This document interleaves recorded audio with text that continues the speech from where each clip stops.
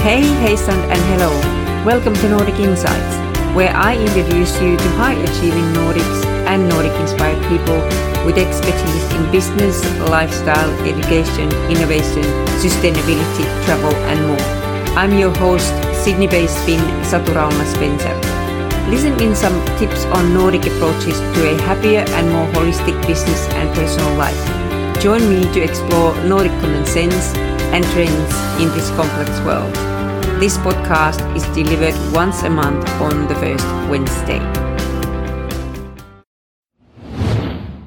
Sydneysiders introducing Venla, a new second-hand fashion store with the Nordic twist, located in Mosman, Sydney. Venla Rent-a-Rack solution makes it possible for you to monetize your pre-loved good quality fashion items and sell them in an easy and convenient way. You can of course also find new loves. Join Venla team to help reduce fashion waste. Check out venla.com.au for more details. That is venla, venla.com.au. Super excited about my guest, Danish Karin Adcock, who is a highly successful business leader in Australia.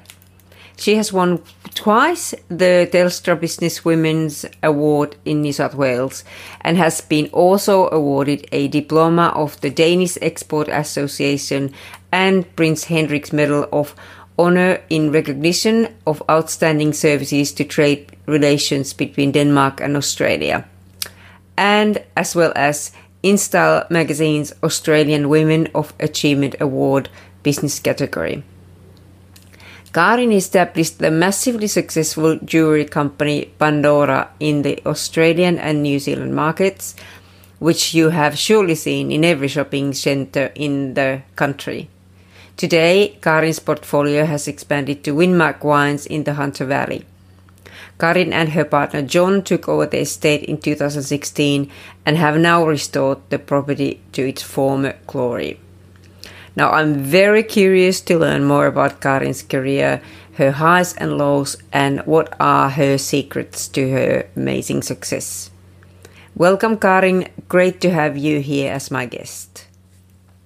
Thank you very much. Now, you have a most amazing career in business and you have done so many things and they've been so successful. So can you tell us, to our audience, a little bit about your background? How did it all start?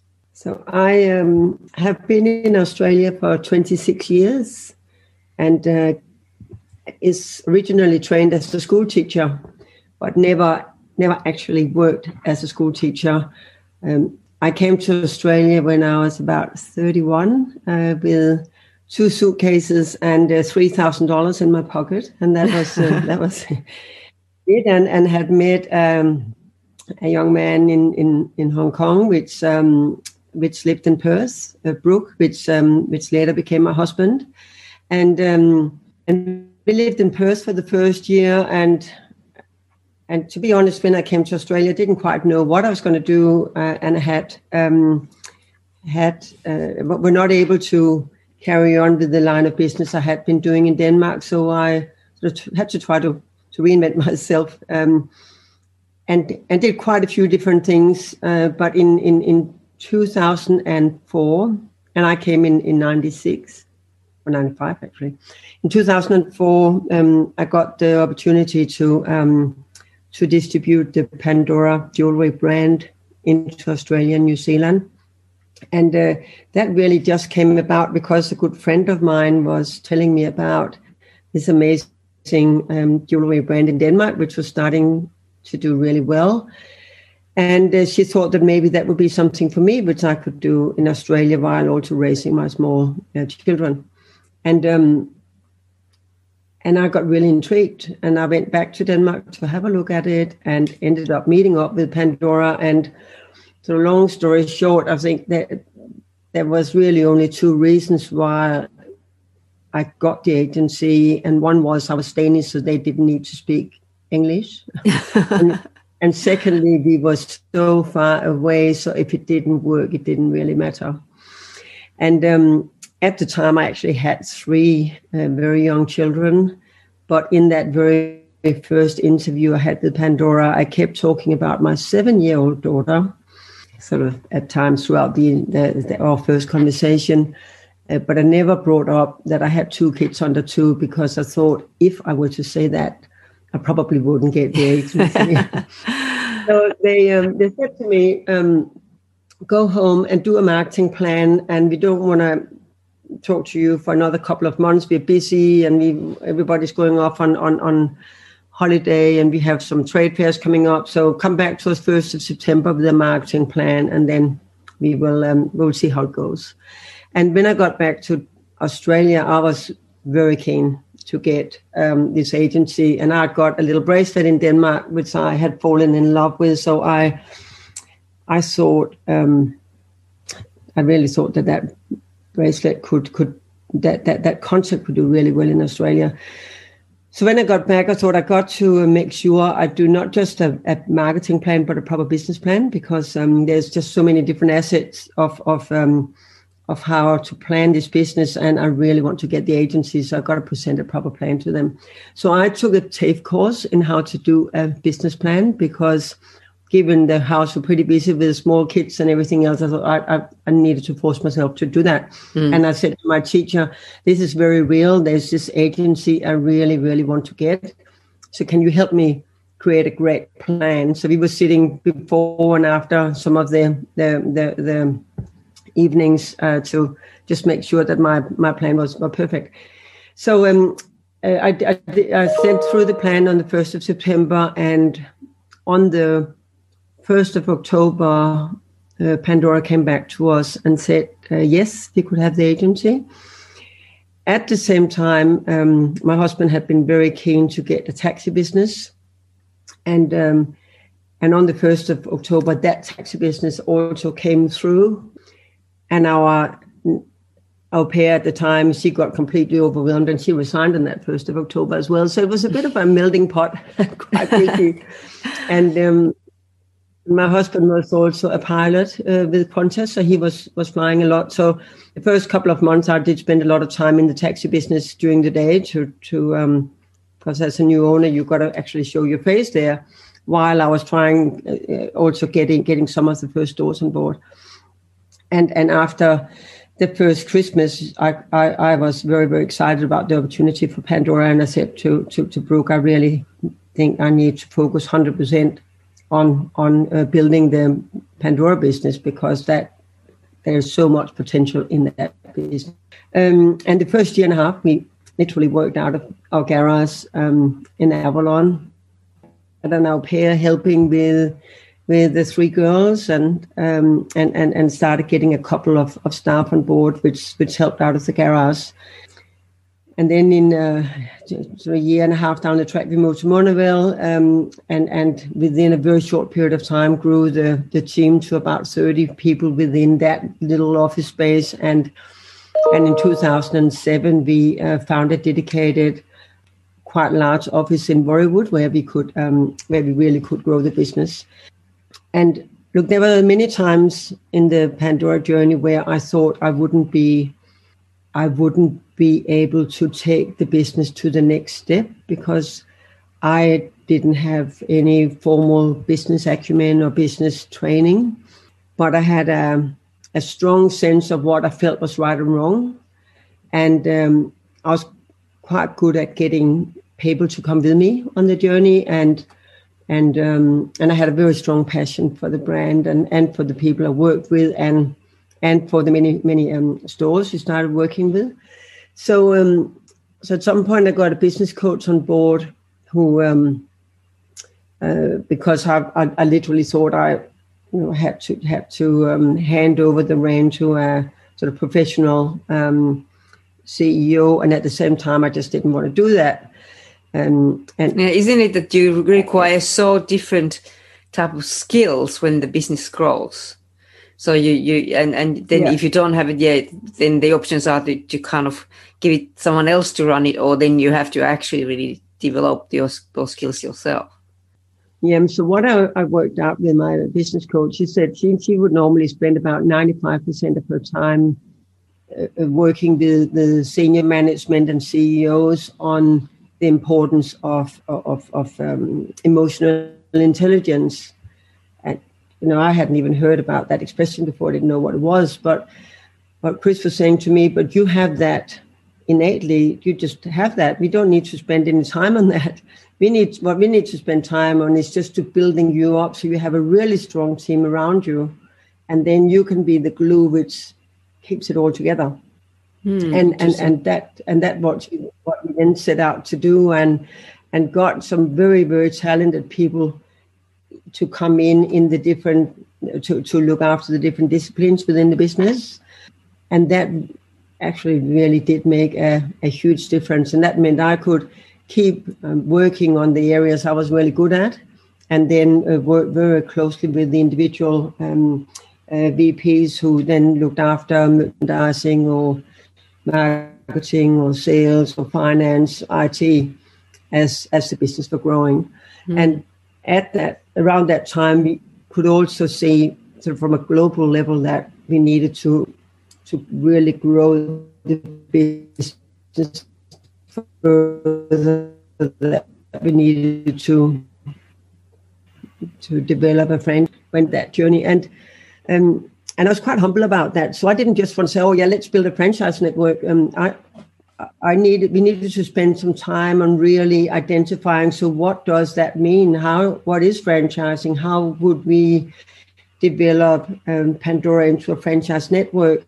And obviously you can only do that if you have some very hands-on experiences in how do you then run a store. So we needed to open our first couple of concept stores to really get that nitty-gritty understanding of all the ins and outs of how do you run a successful Pandora concept store. And once we had that sort of very well laid out, then we could then say, right, so this is what a franchise system could look like, and then do a very detailed manual, so we could start duplicating the concept stores and getting franchise partners on board.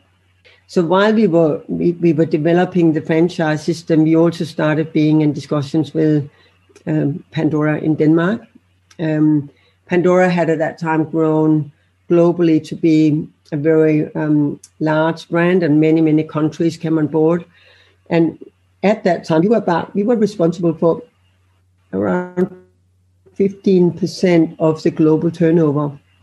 And there was about 50 markets on board. And Pandora was bought out by private equity, and they obviously wanted to take on the very key markets and become owners of those key markets. So we started a conversation with Pandora around how could they essentially buy us out. And it wasn't that we had this business, we could just go out and sell to whoever wanted to pay the most for it, because at the end of the day, we had a distributor agreement with Pandora, and they could also just cancel that. But they chose not to do that. They wanted us to be part of the new Pandora being owned by private equity, and we ultimately ended up agreeing for them to buy us out. And then I was supposed to stay for 2 years as the local CEO, and ended up staying for 3 years.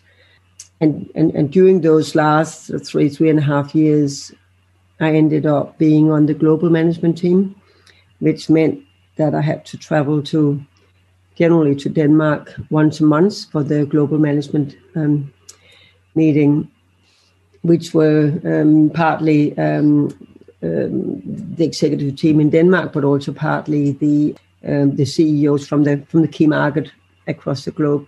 And that was obviously super exciting to be part of that, but needless to say, also very draining, because we do live 25 and flying back and forth like that. That was challenging.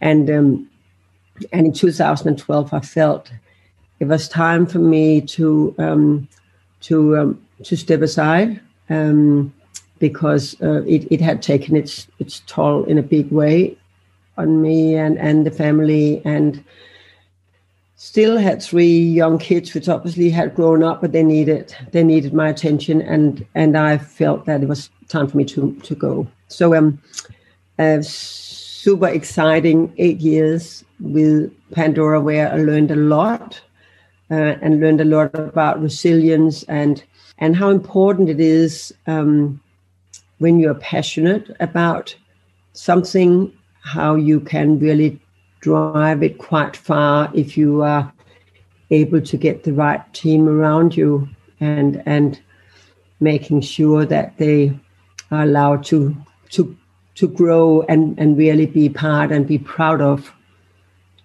what we are creating. That's an amazing story. Now, how big the Pandora was here when you left?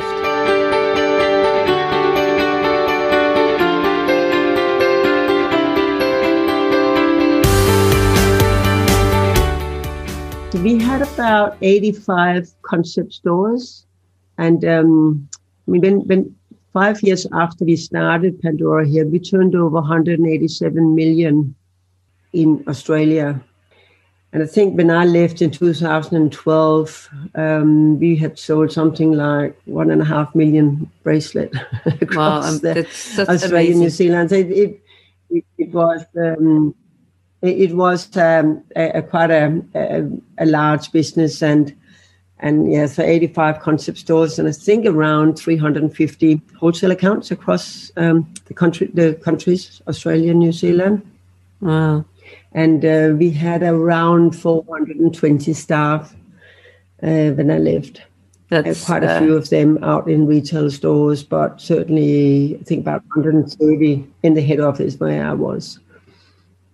So it was hard. It was difficult to say goodbye to everybody. I loved being part of that business, but I did really feel it was time for me to move on. That's such a great success story. And what I wish I had allowed myself to then really take some time out and not just rush into something else.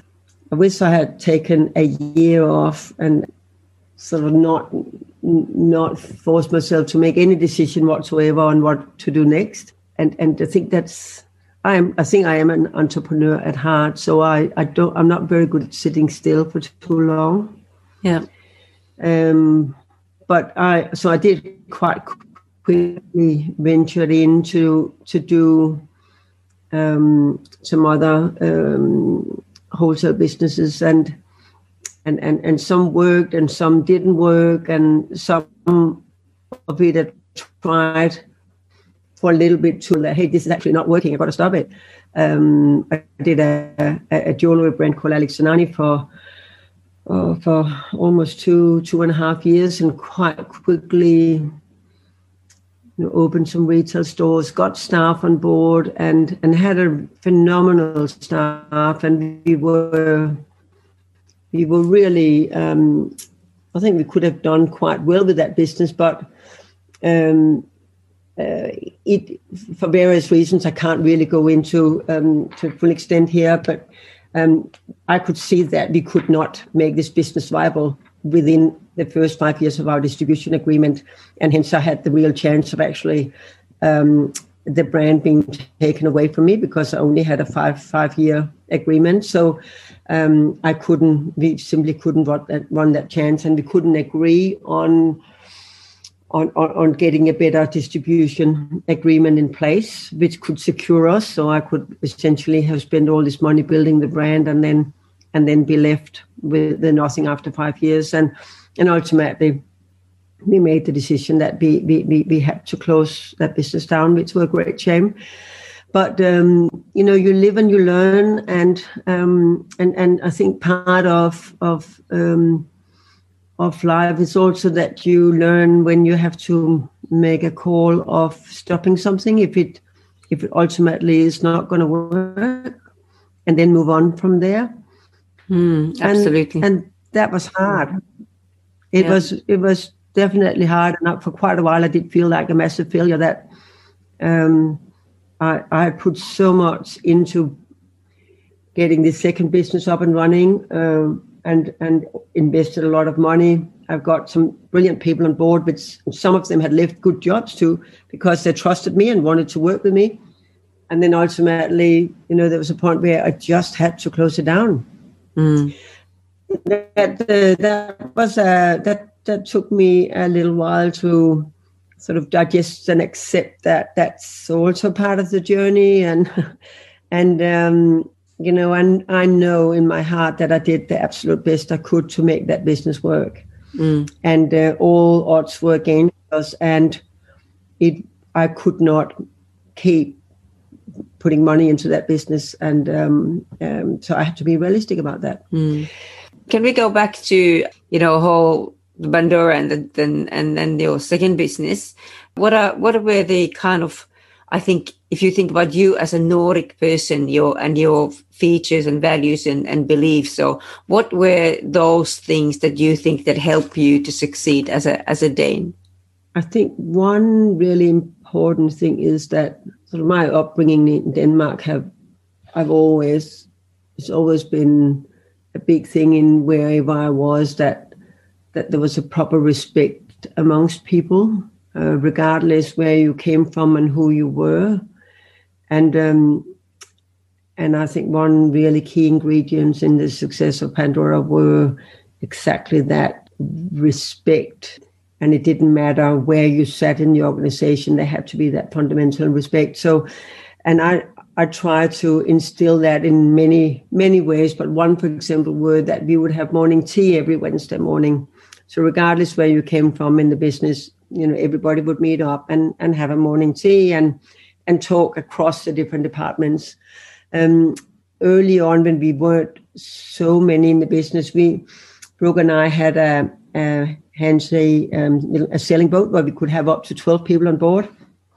So we employed a skipper who was partly a skipper, but also a maintenance guy in across the office. And if the weather was good, we would have a board in the canteen where we would say the boat is going out 5:15. Who wants to get on it? And people could just put their name down, again, regardless where they came from in the business. So people started building relationships right across the business and getting to know one another. So somebody in finance would be out on the boat together with somebody in the picking room and somebody in customer service, and they would start getting to know one another and have respect for one another. And I think that really helped. I think fundamentally when you get to meet each other and understand where people are coming from and who they are, then you just inherently treat each other nicely or treat each other nicer. And we had a situation at some point where we just could not deliver enough jewelry to the stores, and we would have stores ringing us, especially leading up to Christmas, and literally abuse some of the staff on the phone. And I thought we got to do something to stop that, because it's easy to sit and abuse somebody on the phone you don't know. But if you actually know the person, then you got to be nicer. You got to be more civil and more polite. So I thought, okay, let's invite all the stores to come to the office and have a big day where we take them right through the office and get them to meet all the different people and literally follow. Back then we got faxes, so the orders would be faxed in, see what happened from the moment the fax arrived on the machine until it shipped out. And we would come in sometimes in the morning and we would have 200 faxes lying on the floor, which because the machine had just gone crazy with all these orders coming through. So we ended up having these, we call them buying days, where we invited stores twice a year to come to the office. And because we had quite a few stores, we would end up doing it over 3 days. We had somewhere around 100 to 120 people coming at the time, and literally be in the office from 10 in the morning and then finish off with a big dinner somewhere, and sometimes even some live music and some dance. So they literally were with us from 10 in the morning to 11 at night. Needless to say, great relationships were built between the stores and the guys in customer service or the guys in the picking room, because suddenly, both ends of the phone line became human, and they became friends. Yeah. And that helped enormously in building that fundamental respect for one another, and that I think was quite profound in building respect. And I gotta say too, I have fired some senior managers which have come in and within a week or 2 weeks showing that they can't say good morning to their team. tough luck. If you can't say good morning to your team, Yeah. then you don't belong here. No. You've got to have decency just to say, hi, how are you? Good morning. Have you had a good? Just be nice and normal. Yeah. Yes. You go very far in life if you're nice and normal and respectful to other people. Yes. So that was interesting that you said that you now regret that you didn't have a break after Pandora, that you kind of started the new business again. So do you think now, looking back, that the break would have made a big difference, that you would have maybe not started that second business? Yes, I think so. I think that maybe I would have spent some time to really try to work out what was important for me to do. And I think it's just, because I had lived Pandora for 8 years and it became such a big part of my life, I just felt I lost my identity a bit. Right. And I wish I'd spent some time on trying to just reestablish. So what is important for me, and what should I really spend my time doing? Interesting.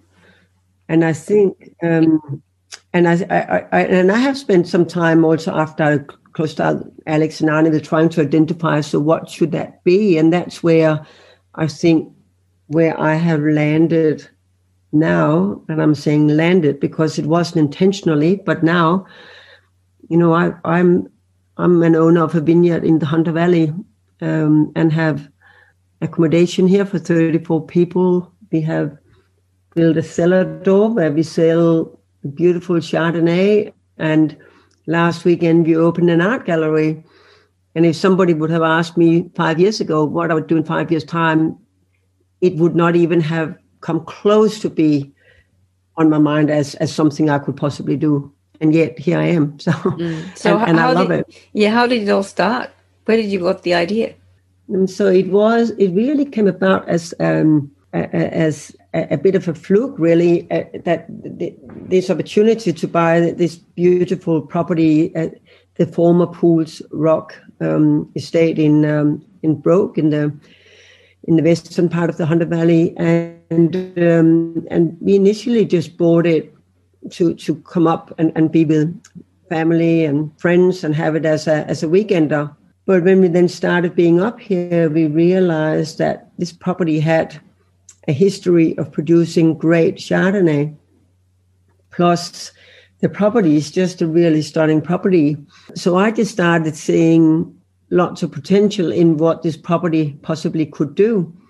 And we got a really good team on board to help us bringing the vineyard back to life. The vineyard had been run down the previous 5 years. It was originally owned by David Clark, who was the founder of Macquarie Bank. But when he sadly passed away in 2011, his estate was sold to AGL, and AGL did no good for the property. And when we came, there were some blocks which were dead, and some blocks were barely alive. And we then spent pretty much the first 3 years on bringing the vineyard back to life.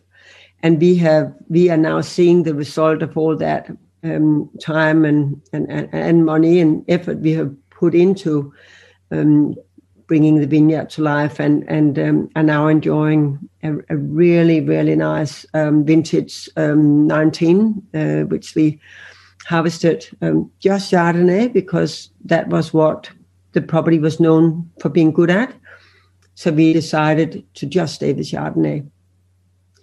So little by little, I realized that this property here is actually a perfect place for me to do all the kind of things I really enjoy doing, and then turn them into a business. I love creating beautiful spaces, both in terms of gardens and parks, but also create beautiful spaces within houses. And we now have four 4 houses on the property which people can rent. So it's certainly not your typical guest house. A lot of TLC have been put into creating each of these spaces, and all sorts of art and special pieces I have found on my travels around the world are across the houses. But also now realizing that the Chardonnay have the great potential it has. We have decided to open a cellar door, and we opened our cellar door 8 months ago, and it's wonderful to see how people actually just drive past the property and see how nice the property looks, and then they decide to come back, turn around and come back Nice. and see what we have done.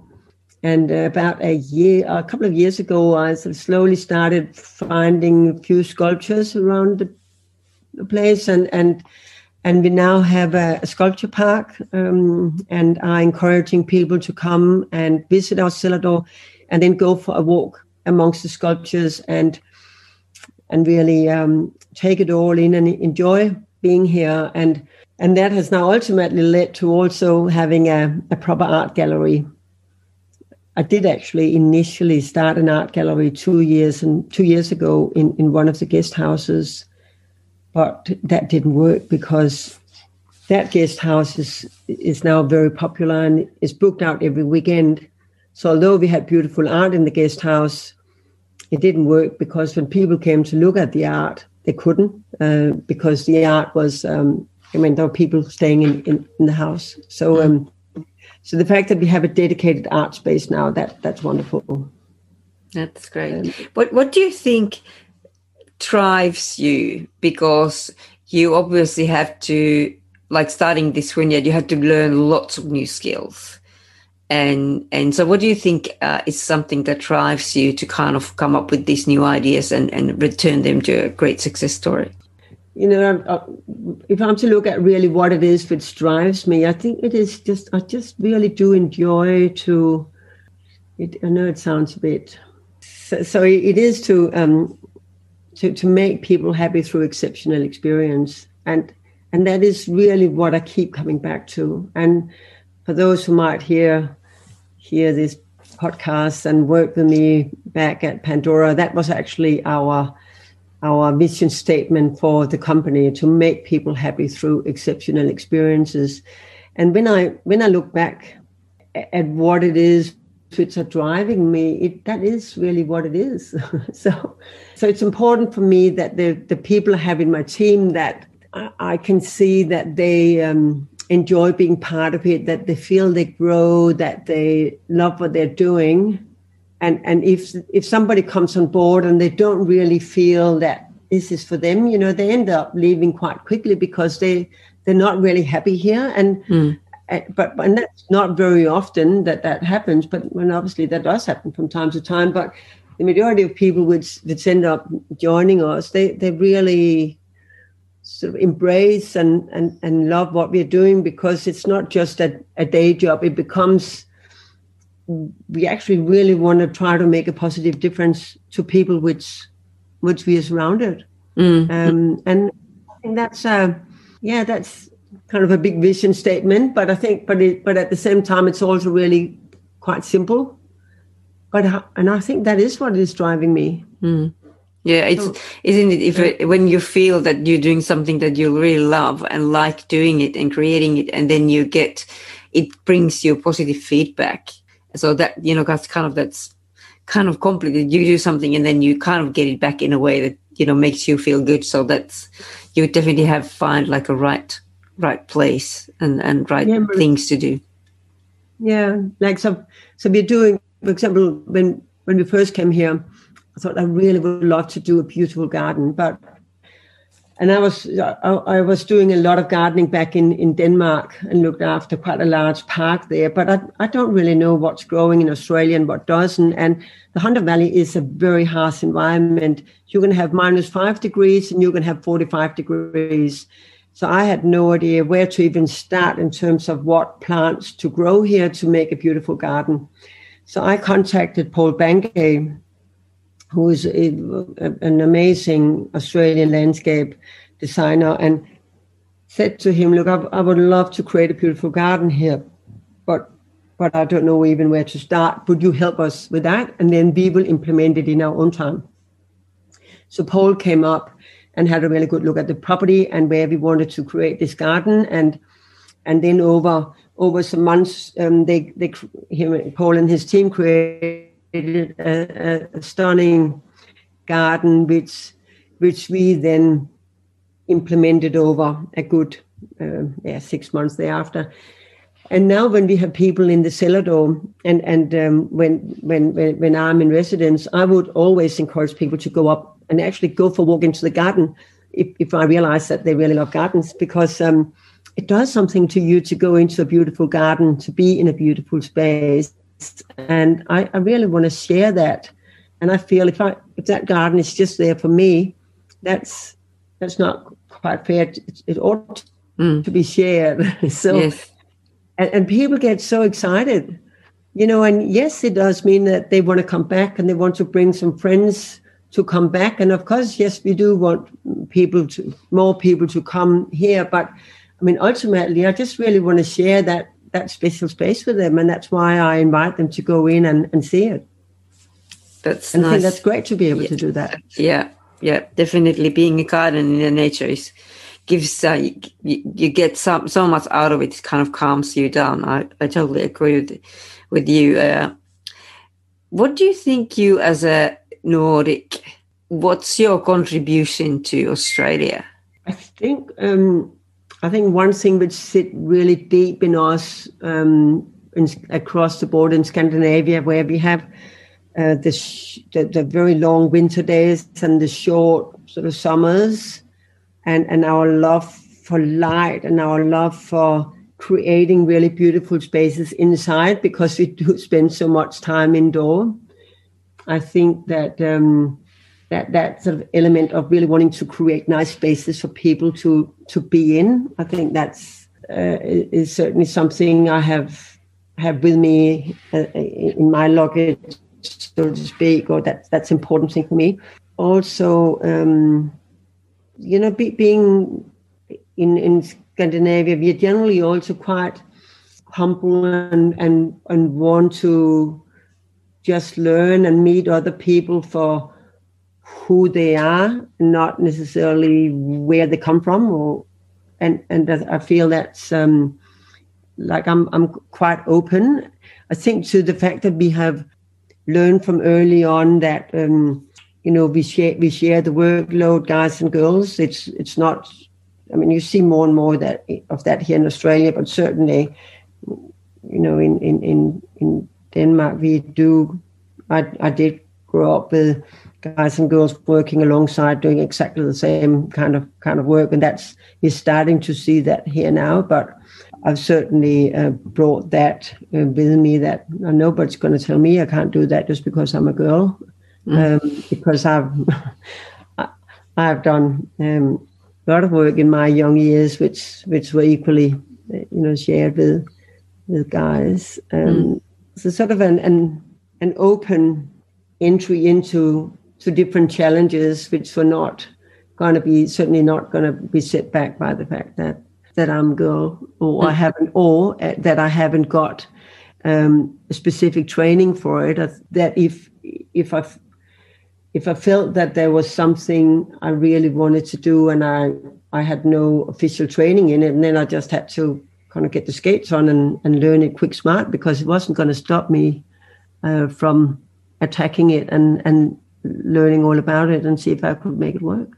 Yeah, totally understand what you mean. I'm very similar. And because I want to ask you about, that you have had so many challenges and difficulties and failures, and how do you, throughout your lives, but you kind of just obviously learn and move on. So are there any specific things that you think that when you face a failure or challenge, that what's your attitude and how you tackle it? I think one thing is to try to be quick at identifying what you're not good at and where you need help. And it's okay to ask for help. Like, we don't have to be good at everything. And sometimes people say to me, "Oh, you're so successful and you're good at everything." I said, "No, I'm not. There's so many things I'm not good at." But then I bring people, like I find people which are then good at these different things, and it's that collaboration between us which makes it work. Because no one can be good at everything. But we're often taught that we got to pretend that we are good at everything, and we got to show that we are successful in everything. But I think the more humble we are about the fact that there are all these things which we can't, but we then find some good people we work with around it, then that still makes it possible to sort of live out that vision you have. So I think if you are clear on what your vision is, then you just got to find out of what are all the little Lego blocks to actually get there, and who are those, what are the ingredients, and who are the key people you need to bring with you on that journey to get there. Yeah. Previously, what you said that you have a good emotional intelligence and intuition and but you also need a good self-confidence to actually go and ask for help and invite those people who are much better than you in some things. And for it's very difficult for most of us. How did you got yourself so, like a good self-confidence and kind of healthy self-confidence that you don't have big ego of running things and doing the business? I think when I was very young, I was put in some situations where I was challenged big time, and I was put in some situations where other people really believed I could do things I had no confidence myself in that I could do. So I was pushed to do things. I remember once I had to, come up with a plan on creating a nursery, and we were sitting there and trying to come up with this plan and writing it all down, and then the person we had to present it to say, "Oh no, don't." Anyway, long story short, but the fact that they actually entrusted that we could do it, got us to present what we wanted to do literally a couple of hours after we had been given the challenge. Next day, we got thrown in the deep end, and 6 months later, we had to deliver the finished product, and we actually did. And I think I was 22 years old, and we had to plant thousands of these specific trees. We had to go out and find the seeds for, and then plant and get staff and get. And I could go on about that story, but but just having somebody entrusting you at such an early stage, sort of later in life, I realized, wow, that actually built me up. That made me believe that, hey, maybe I can do it if somebody else believes that. So I then tried that many times in Pandora, where we had some amazing staff and gave them sometimes some tasks which were way bigger than they possibly thought they could ever fulfill, and then see them growing with the task. It's wonderful to. So I think being, if you as a person are quite humble with what you can, but not at the same time not let that stop you, but just find, okay, so what do I need to do to actually make it happen? I think that's an important ingredient to then get there. Yeah. And now looking back all your successes and challenges and your life and, private and business, what are, say, if you have to say 3 big things or important things for you now in life, what are they?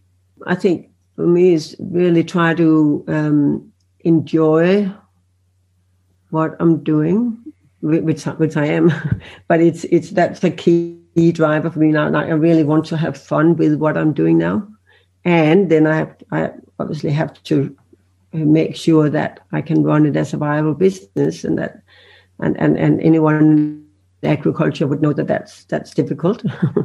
But I want to have fun along the way, and I think number 2 is to surround yourself with really good people, because if you have a strong team around you and you empower them to be able to do the best they can do with the talents they have, then that helps you getting on that right path. And 3, I think that piece I spoke about early on around respect. I think that really is very important, that that you have respect for people around you, but also that people around you actually can do feel that they have the respect from you. Because I think ultimately, if you have that proper respect and a respectful relationship, then you can get so much further, both in good times, but certainly also in very challenging times.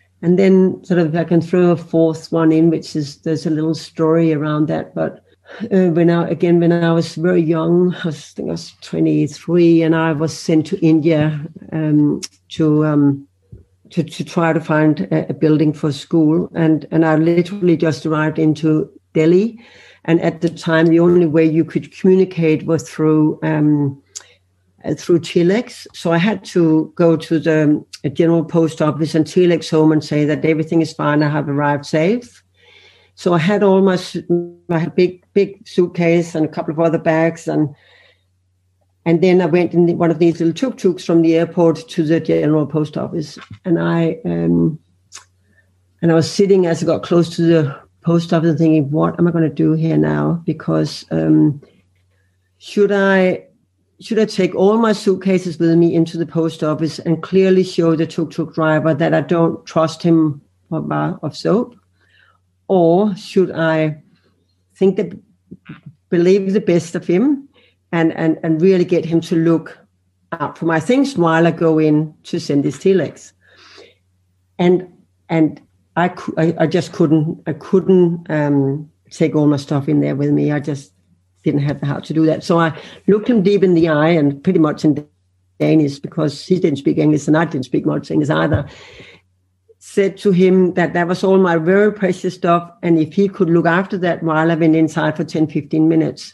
And then I walked inside, and when I was in there, I was absolutely certain that he would be gone by the time I got back out. And then I got back out, and then he was standing there with the biggest smile, because he was so proud that I had entrusted him with all my belongings. And then he was so proud that he had done that. And he then took me across to this bus station where I had to find a bus. I had to go on an 8-hour bus ride out to Rajasthan. And he then, I think there's about 800 buses going off that bus station. And he went right through, found the bus I was going to get on, got onto the driver and said to the driver, this lady, very special lady. That's the only thing I could understand. And for the next 8 hours in that bus ride, I was treated like absolute royalty. And, wow. I just thought, just because I entrusted him and thought the best of him, he gave me back tenfold, as opposed to, have mistrusted him and I had taken all my stuff away. And I think that was just such a big lesson for me that, when you trust, when you think the best of people, you actually get so much more back from them than when you think the worst of people. Mm-hmm. And I really tried to live by that throughout my life, and I have so many examples of where that has really worked. Mm. That is such a lovely story and great ending for our interview.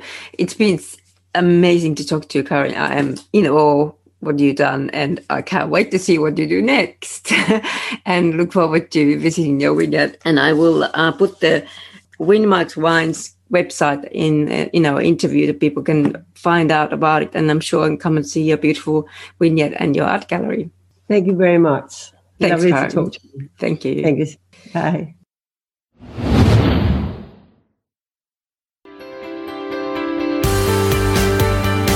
Don't forget to follow and subscribe so you don't miss any episodes.